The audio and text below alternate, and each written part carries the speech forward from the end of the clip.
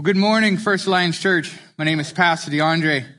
I have the privilege of being your youth pastor. If we've not had the opportunity to have a conversation, would you come up after the service? I would love the opportunity to meet you and have a conversation with you. One of my favorite things to do is to meet up with people and chat over a good cup of coffee or a meal, or even just kind of walk around the parking lot. And I love being able to sit and encourage people. But if I'm honest, it's been great to be able to sit and receive encouragement as well. It's one thing that I absolutely love about First Alliance Church. This place is filled with people who love to encourage other people, and you guys are some of the most encouraging people that, I've ever met. And that's one thing that we love about this church. And can you believe it's been about a year since my family and I have joined this journey that FAC has been on. It's been an extremely exciting journey for us, but it's also been a really hard battle. And it's, I know that with the year that we've all had, this current battle that we're facing has been hard for a lot of us. And I'm sure it's been a hard battle for a lot of people that we know. I'm also sure that as I look around and I make eye contact with as many people as I can, I'm sure in this moment you can start to recall some battles that you've faced in the past, some battles that you are facing right now, and battles in the future, because we all have them. We will all have battles. But I stand here today with you, family, with a desire to encourage you. I was brought to a familiar story in the Old Testament, which I would like to share with you today. Now, this story may be familiar to some of you if you've read the book of Joshua, or this story may be familiar to you if you remember this song. Joshua fought the battle of Jericho, Jericho, Jericho. Joshua fought the battle of Jericho, and the walls came tumbling down. I used to love being able to sing that with the kids that we had in children's ministry, because they would just fall over to the ground.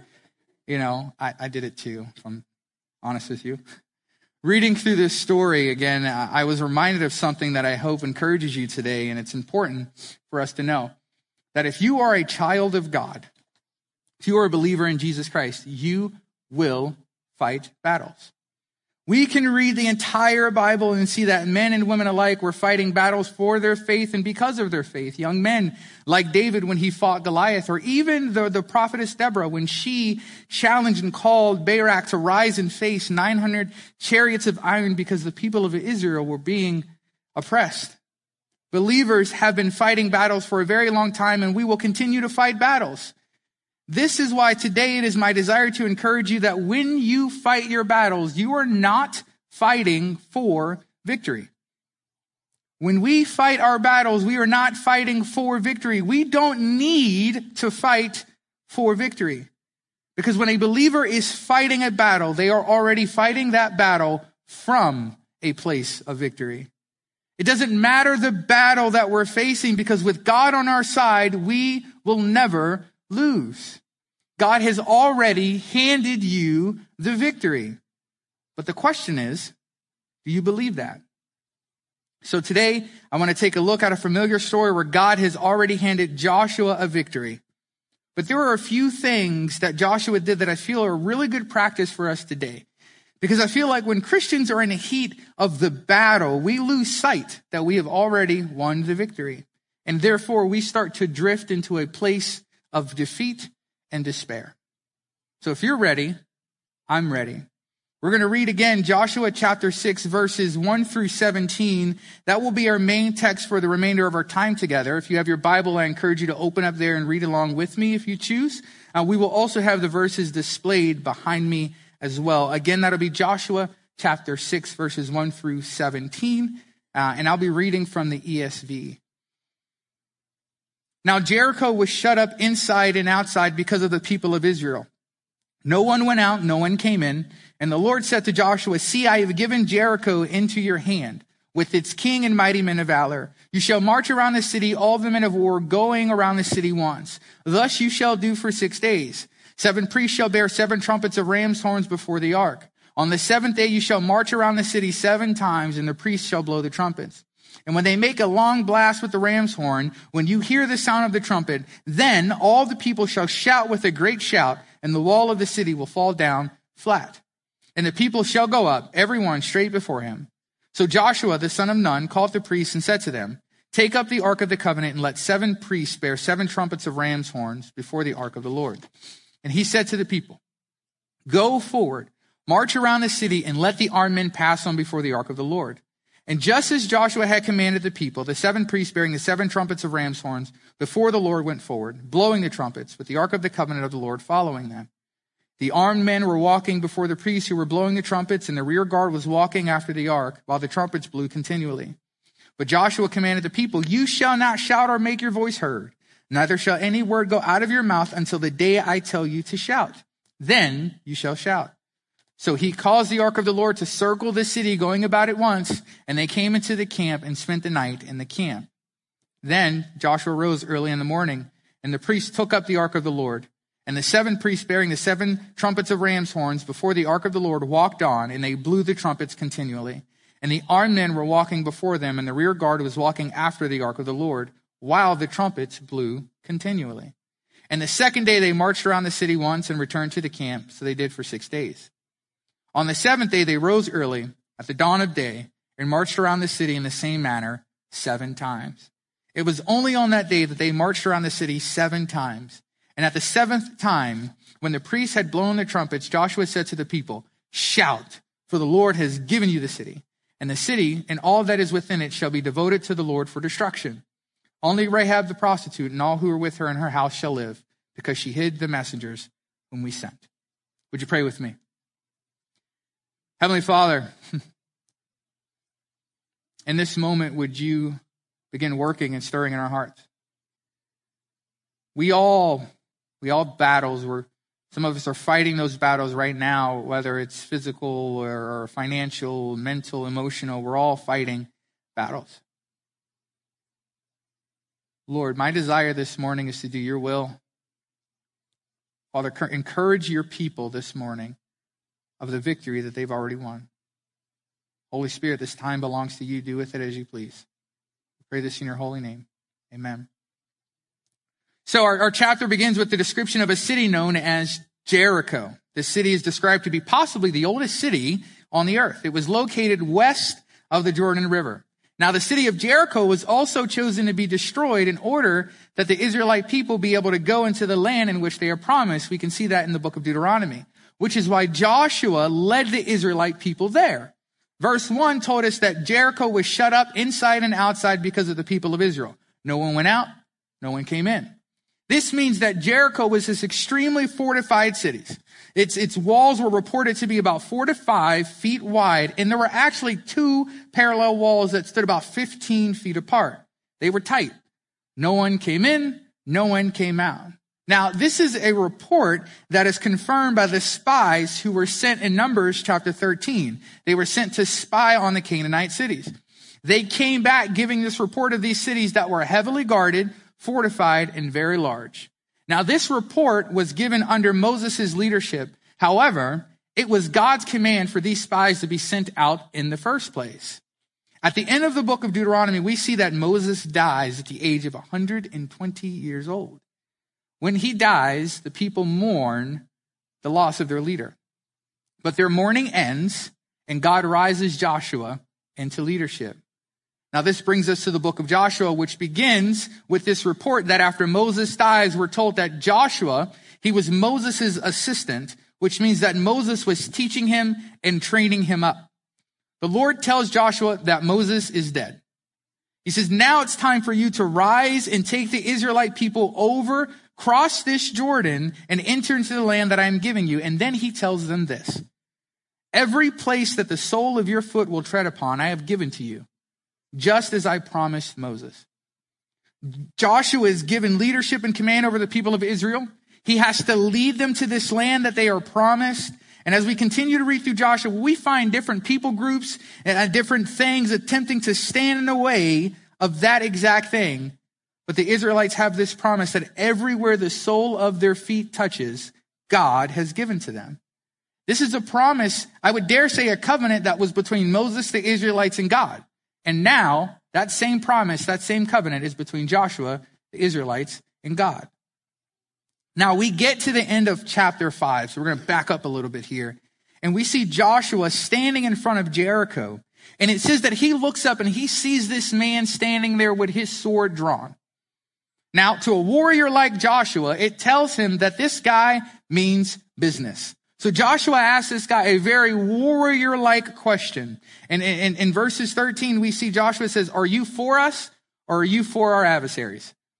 Because Joshua knew that if this man was not with them, that meant that he was an enemy, which also meant that it was bad news bears for this guy that's standing in front of Joshua. Because the Lord said it, they will be defeated. So he asked him this warrior-like question, and then Joshua receives this answer that this man was actually the commander of the Lord's army. Listen to this interaction and notice Joshua's response. It's in verse 14 of Joshua chapter 5. If you'd like to turn there, it says, and he said, no. Now remember, Joshua is, are you for us or are you for our adversaries? Now, certain translations will say neither. I like the ESV that just says no. Just no. But I am the commander of the army of the Lord. Now I have come. And Joshua fell on his face to the earth and worshiped and said to him, what does my Lord say to his servant? And the commander of the Lord's army said to Joshua, take off your sandals from your feet, for the place where you are standing is holy. And Joshua did so. Joshua sees this man and asks him, are you for us or are you against us? Because if you are against us, God has already told me that you will be defeated. Then the commander of the Lord's army makes himself known to Joshua. What he does then, what happens next is Joshua doesn't buck up and say, well, I'm the commander of Israel's army. No. He falls down on his face and awaits command. This tells us that Joshua was aware of who was in charge. The commander came to Joshua to share this message, and when he made himself known to Joshua, it was a reminder that Joshua was actually second in command. That prompted Joshua to change his posture before the battle. Because the commander of the Lord's army didn't just come to assist, he came to lead. He came to give Joshua a command on what he should do. Joshua knew that he wasn't the one leading this army. God was. Joshua knew that he wasn't the one steering this ship. God was. Joshua knew that he wasn't the one that was driving this car. He knew that Jesus was literally the one taking the wheel. Because of that, he humbles himself. He falls prostrate in front of the commander and says, what message do you have for me? The rest of the story of Jericho is literally Joshua just following the Lord's commands. But he began with bowing down and acknowledging who was really in charge. Notice that. He is standing in front of Jericho, the exact place that they are about to engage in warfare with. And the Lord comes to Joshua, and Joshua bows down before him saying, I'm here to do your will, not my own. This should tell us that when we are fighting and facing the battles that we have in our lives, it's actually not our battle. It's the Lord's. And we are not first in command. No matter the battle, no matter what you're facing, it doesn't matter what it is. One of my favorite commentary writers says that every father, mother, pastor, Christian leader is second in command to the Lord Jesus Christ. And as soon as we forget this, as soon as it slips our mind, as soon as we forget this, we start to move toward defeat. We start to move toward failure. Because without Jesus being first in command, we will always drive toward defeat and we will always drive toward failure. It's what we naturally want to do because of sin. A few months ago, I purchased this 06 Nissan Xterra. It's this really cool looking car, but it's got its fair share of issues that I've been fixing. One of those issues is that it naturally wants to pull to the right. Now, when I'm on the highway, this is a bad thing because if the car kept drifting to the right, eventually it will fall off the cliff, which ultimately will lead in defeat and despair, right? Now, if your car starts to drift over the side, you hit a fair share of different warnings, right? First, you pass that white line that's there, that solid white line, but that white line just tells you, okay, you need to get back over into your lane, right? You need to correct, you need to get back over to your, but it doesn't stop your car from actually drifting over, right? And then if you keep going, you hit something that's called the rumble strips, but my family calls them car farts because when you do drive over them, it's kind of like your car's farting, right? You can laugh. It's okay. But even those don't stop your car from drifting over. It just tells you that there needs to be a correction. You need to get back into your lane. And then eventually you hit what? The guardrails. Now, the guardrails are created by like top class, like class A galvanized steel, which means that they are created to be able to absorb impact when something or someone hits it. But if the car's going fast enough, or the car is big enough, not even those guardrails could stop the car from falling off the side of the cliff, which only leaves whoever's driving the car. Now, in the case of my Xterra, I have to continually correct the steering to make sure that I'm staying inside of my lane. But when it comes to our lives, it comes to the battles that we are facing in our lives, the only person equipped to be driving is Jesus. The only person equipped to be taking us in that direction is Jesus. And I hope that this brings new meaning to Jesus take the wheel.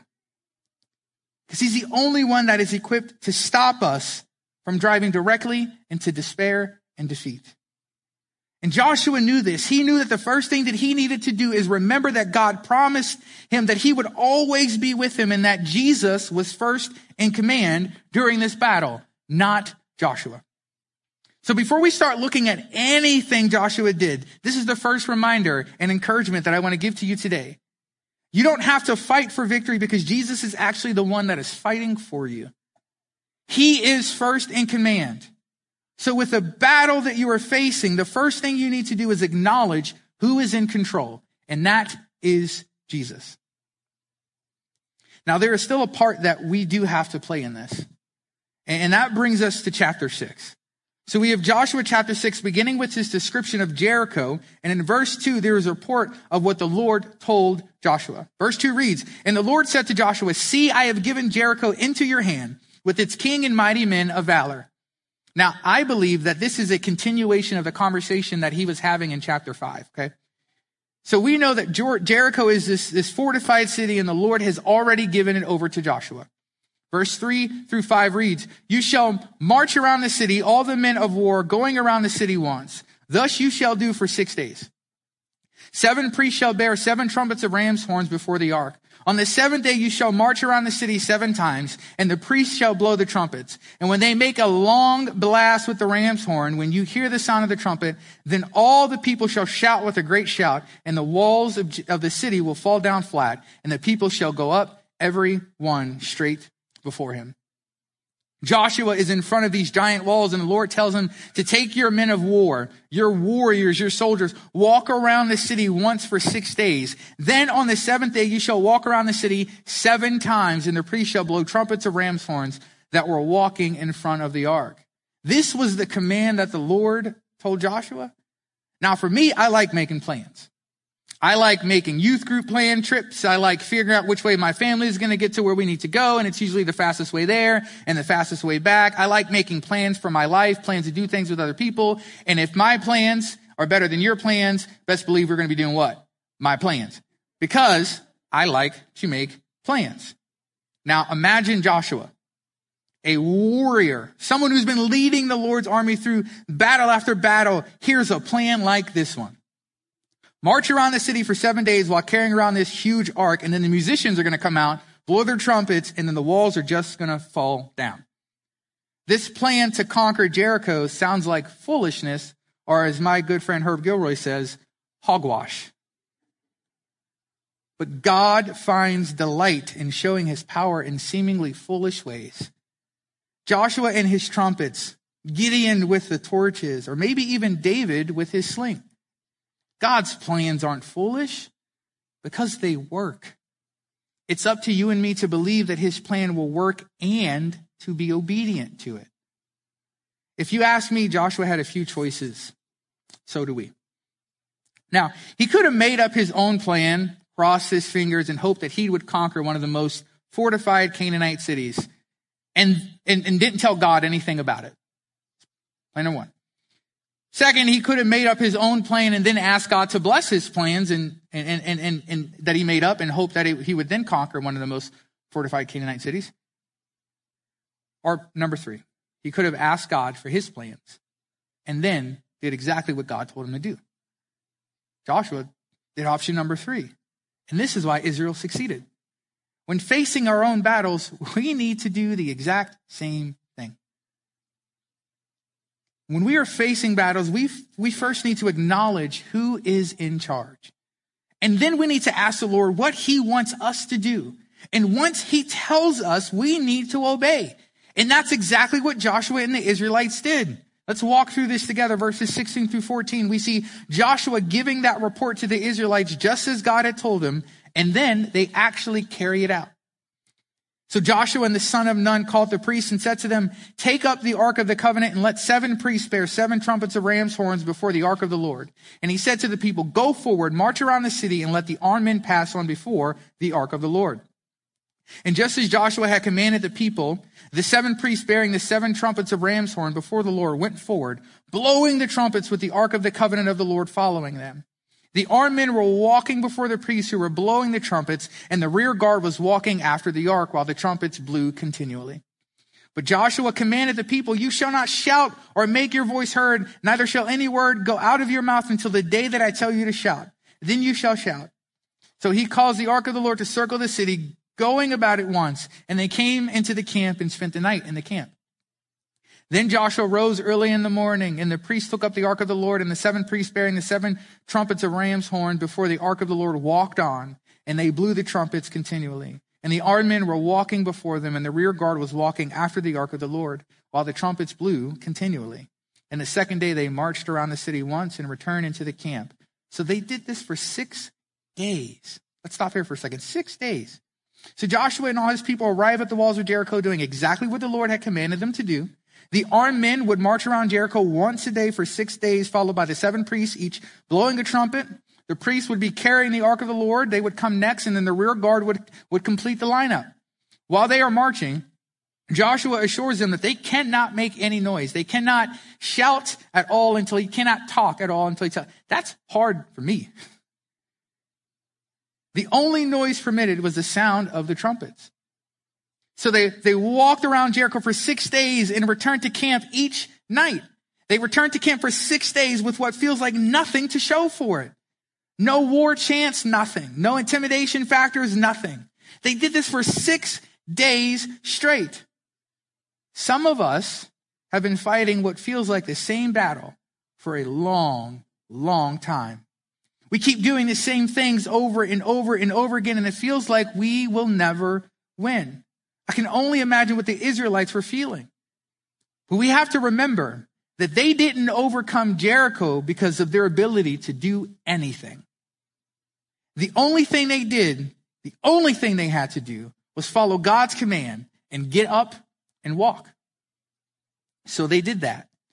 The next thing they did is have faith that what God said would happen would actually happen.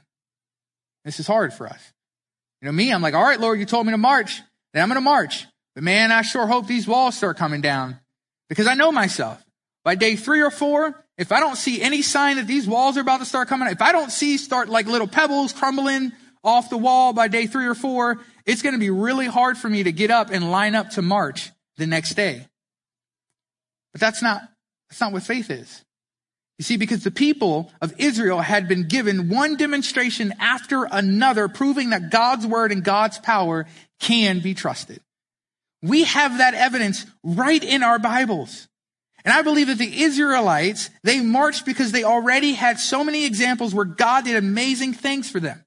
He opened up the Red Sea for them. He destroyed the Egyptian army for them. He provided them food and water in the most miraculous ways. He defeated undefeatable kings and now is bringing them into this land in which he promised. How could they not trust the Lord? I've been reading, and a few others believe that the significance in this is found in the order that Joshua revealed God's commands. See, first we see that Joshua, he shared the Lord's plan with the priest first. Now, I believe this was to make sure that the ark of the Lord was in its proper place. Now, the ark of the Lord represented the presence of God. It's important for us to understand that the ark of the Lord was not the actual presence of God. It just represented that the Lord was with his people. This ark was extremely important because it was in fact a reminder that God was with the Israelites. This was God's people. This was God's army. They took that ark everywhere they went because it declared that God's presence was with them. This was not a good luck charm. When I wrestled in high school, I had my lucky pair of Pittsburgh Perry blue knee-high stocking socks that I wore for every wrestling match. Every wrestling match I had those socks on. Every match I won, I had those socks on. Didn't wash them. Every match I lost, I still had those socks on. Because good luck charms are foolish. But the ark of the Lord wasn't some large box thing that they carried around for good luck. It actually represented the presence of God and reminded the Israelites of the promise that wherever God's presence is, there will be victory. Look at the person that's sitting 6 feet away from you and say, wherever God is, there is victory. Amen? As Christians, we don't have an ark, but we do have God's actual presence that dwells inside of every believer. The cross is a reminder of the price that was paid in order for you to be able to receive that. We have the Holy Spirit that dwells inside of every believer permanently. And the book of John tells us that we weren't able to receive the Spirit until the Son was glorified. And he was. He is in heaven right now interceding for you and for me in all of his glory. And if you're a believer in Jesus Christ, you have the actual physical presence of God inside of you. So no matter what battle you're facing, you know that you are not fighting for victory, but from a place of victory, because wherever God's presence is, there is victory. So Joshua, he tells the priest. Then he instructs the soldiers. Now, according to Numbers 26, the entire army Joshua had at his disposal, just who could pick up a sword, was over 600,000 men. Just the ones who were able to pick up a sword. But I don't believe that all of the Israelites went with them and actually marched around the city. However, I do believe that when the people of Israel actually heard about God's plan, what his plan was, even though they weren't the ones who were going around marching around the city of Jericho, because remember, if you read through the people, they could have numbered about 2 million people. But I do believe that they were still obedient in God's plan. They didn't come up with another plan because they didn't trust or believe God's plan would work and didn't trust and believe in Joshua's leadership. Another one of my favorite writers, he says, it's important that leaders receive their orders from the Lord, but it's also important that those who follow them obey their instructions. This is why obedience is so important. When God's people rebel against spiritual leadership, which Israel did many times, it often led them to the wilderness, oftentimes led them to defeat and being handed over to cruel kings and led them to despair and even sometimes death. There will come times when you feel like nothing is happening, or we feel like we've been fighting this battle for a very long time. Financial pressure, marriage pressure. We feel like we've been fighting these battles for a very long time. Or that we may be following pointless and stupid orders, but we have to trust that our leaders are seeking the Lord. In those moments of just waiting, when it seems really hard to trust, know that it could be a time of you learning patience and obedience. And it was through this patience and obedience that God's people inherit the promise that he gave them. So from verses 6 to about 16, Joshua gives the report of the Lord to the Israelite people. They follow God's instructions for 6 days. And then they finally arrive on day 7. And this is the report that's given. I'm going to start at verse 15. On the 7th day, they rose early at the dawn of day and marched around the city in the same manner 7 times. It was only on that day that they marched around the city 7 times. And at the 7th time, when the priests had blown the trumpets, Joshua said to his people, shout, for the Lord has given you the city. And the city and all that is within it shall be devoted to the Lord for destruction. Only Rahab the prostitute and all who are with her in her household shall live, because she hid the messengers whom we sent. These few verses that we've just read together is the moment that most people in a battle are ready for. We're always ready for the victory. Joshua was obedient to God's commands. He acknowledged God as commander first, listened to what the Lord had commanded him, and he reported that back to the Israelite people, and they obeyed Joshua's command from the Lord, and they marched around the city for 6 days, not making a sound except for the ram's horn. They finally get to day 7. They rose at dawn and began to march. Now, this seems really redundant, and I'm sure for the Israelite people as well as the Canaanite people that are watching them probably seems really redundant. I'm sure it does for us. We keep reading through what feels like the same couple of verses over and over and over again. He got up and he marched. He got up and he marched. There was the horn, the Ark of the Covenant, priests, right? But this day, they would do a few things differently. They would still be carrying the Ark of the Covenant of the Lord, representing that God's presence was with them. They would also be marching in silence until Joshua gave them a command otherwise. And this is where it becomes different. This day, the 7th day, Joshua and his people would march around the walls of Jericho 7 times. Now, this number 7 is really important here because in biblical numerology, the number 7, it represents completeness or perfection. It means to be full or to be satisfied. We see this when God finished his work of creation, he rested on the 7th day. Theologians have reported the Jews noted that there were 7 promises in God's covenant with Abraham and 7 branches on the candlestick in the tabernacle. So anything involving this number 7 was very sacred to God's people. What this number represented was God's ability to finish what he started. So God gave this command over to Joshua. He reported it, and they followed his instructions in obedience. Now, on the 7th day, they began to walk around the walls of Jericho 7 times, showing that God is going to finish what he started. Showing again that he will have the victory. Now, once they walked around the city 7 times, the priests began to blow the trumpets again.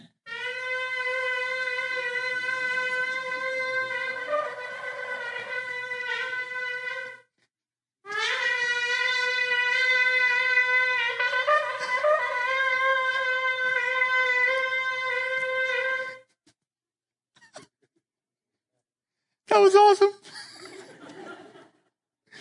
Now, if you know what a trumpet looks like, the one that Mr. Doug was just playing there doesn't look like a familiar trumpet because it wasn't just a normal trumpet. See, the Jews, they would use 2 different kinds of trumpets. They would use those made of silver and those made of ram's horn, and that's the one that Doug had. The silver trumpets were used especially by the priests to signal the camp when something important was happening. The ram's horn were used primarily for celebrations. The ram's horn was also known as the Jubilee horn. This horn was not used to declare that there would be war. This horn was used to declare that the war had already been won. The priest blew this ram's horn to proclaim that liberty and victory were won for the Israelite people. They declared this victory because they knew that God had already won this battle for them. Today, as Christians and believers in Christ, wherever we go, no matter what battle we are facing, we should be walking in that victory, declaring this victory no matter the battle. We should be declaring the victory of Jesus Christ over all of our struggles, no matter if they're financial struggles, physical struggles, no matter if they're emotional battles, battles in your marriage, battles with your children, battles with your job. It doesn't matter what it is. Declare a victory over your battles. Once the ram's horn was sounded, Joshua gave the command for his people to shout, and the walls of Jericho came tumbling down. After that, all the people of Israel had to do was rush into the city and take over. And that's exactly what they did. Now, Joshua gave the Israelites a few more commands, and this is what I would like to leave you with. In the last few verses, Joshua told them that only Rahab the prostitute and her family should be spared from the destruction of Jericho. Everything else in the city should be conquered and devoted to the Lord. This was God's command to Joshua. There weren't just the commands before the victory, but there were things that we needed to obey and follow after the victory came. This tells me that not only should we fight from a place of victory, but it tells me that once we actually see that victory comes, we have to remember to continue to obey God's commands, and we have to give him the glory for that victory because he has been planning our victories from the beginning. Rahab was a female Gentile, which meant that she was unclean. And on top of that, she was a prostitute, which meant that she was one of the lowest and the unclean and unworthy Gentiles there could be. But yet God chose her. But yet God spared her because of her faith. Rahab was the reason that the 2 spies that were sent to the Canaanite cities in the book of Numbers, the reason they got back safely was because of her faith in God, so she helped them. They were able to make it back safely because of her faith in God, and because of her faith in God, he spared her. Now, this is where it gets pretty cool. God gave the command for Rahab and her family to be spared. When God spares Rahab, she becomes the wife of a guy named Salmon. She becomes an ancestor of King David. See where I'm going here? And eventually, Jesus. Now, there is so much more to the story of Jericho, but I feel like this is where we need to stop. Joshua begins this battle with Jericho by falling on his face. He acknowledges God as the one who is in charge of this battle. From there, he listens to the Lord's commands and instructs his people to do the exact same thing. The Israelites are patient and obedient while they march around this city for 7 days. Then God does as he promised he would do and hands Jericho over to Joshua and his army. Rahab is spared, and she has children, and her children have children, and their children have children, and their children have children, and about 1,400, I believe it's 1,406 years later, Jesus is born. Jesus then grows up, begins his journey to the cross, where he dies a horrible death so that we could live an abundant life. God then rises Jesus from the dead 3 days later, defeating sin and death. Christ would make his way to seeing his disciples, giving them the command to make disciples of all nations, baptizing them in the name of the Father and of the Son and of the Holy Spirit, teaching people to obey everything that I have commanded you. And then he says, what? I will be with you until the end of the age. That promise sound familiar? And then he says, as he ascends into heaven, my Father is going to send you a gift. And that gift is the Holy Spirit. Don't go anywhere. Don't do anything without it. It's the Holy Spirit, which is the physical presence of God that dwells permanently inside of every single believer. Which tells us that wherever we go, whatever we do, whatever step we take is holy ground. And we know, like we learned today, wherever God's presence is, say it with me, there will be victory. This is why I want to encourage you to say, today I want to encourage you, if you are a believer in Jesus Christ, stop fighting your battles for victory and start fighting your battles from a place of victory. Amen? Let's pray. God, sometimes it just feels like there are enemies in front of us, behind us, to our left and to our right, and we feel surrounded. We've got struggles in our family, struggles in our jobs, struggles in our finances, struggles in our marriages, struggles with our children. So many battles that we have to fight, God, and we just feel like we're drifting into defeat and despair. But God, we want to acknowledge that you are in command. And we know that because we have your presence inside of us, we can fight from a place of victory. Father, we thank you so much for this reminder today. We pray this in your holy, matchless name. Amen.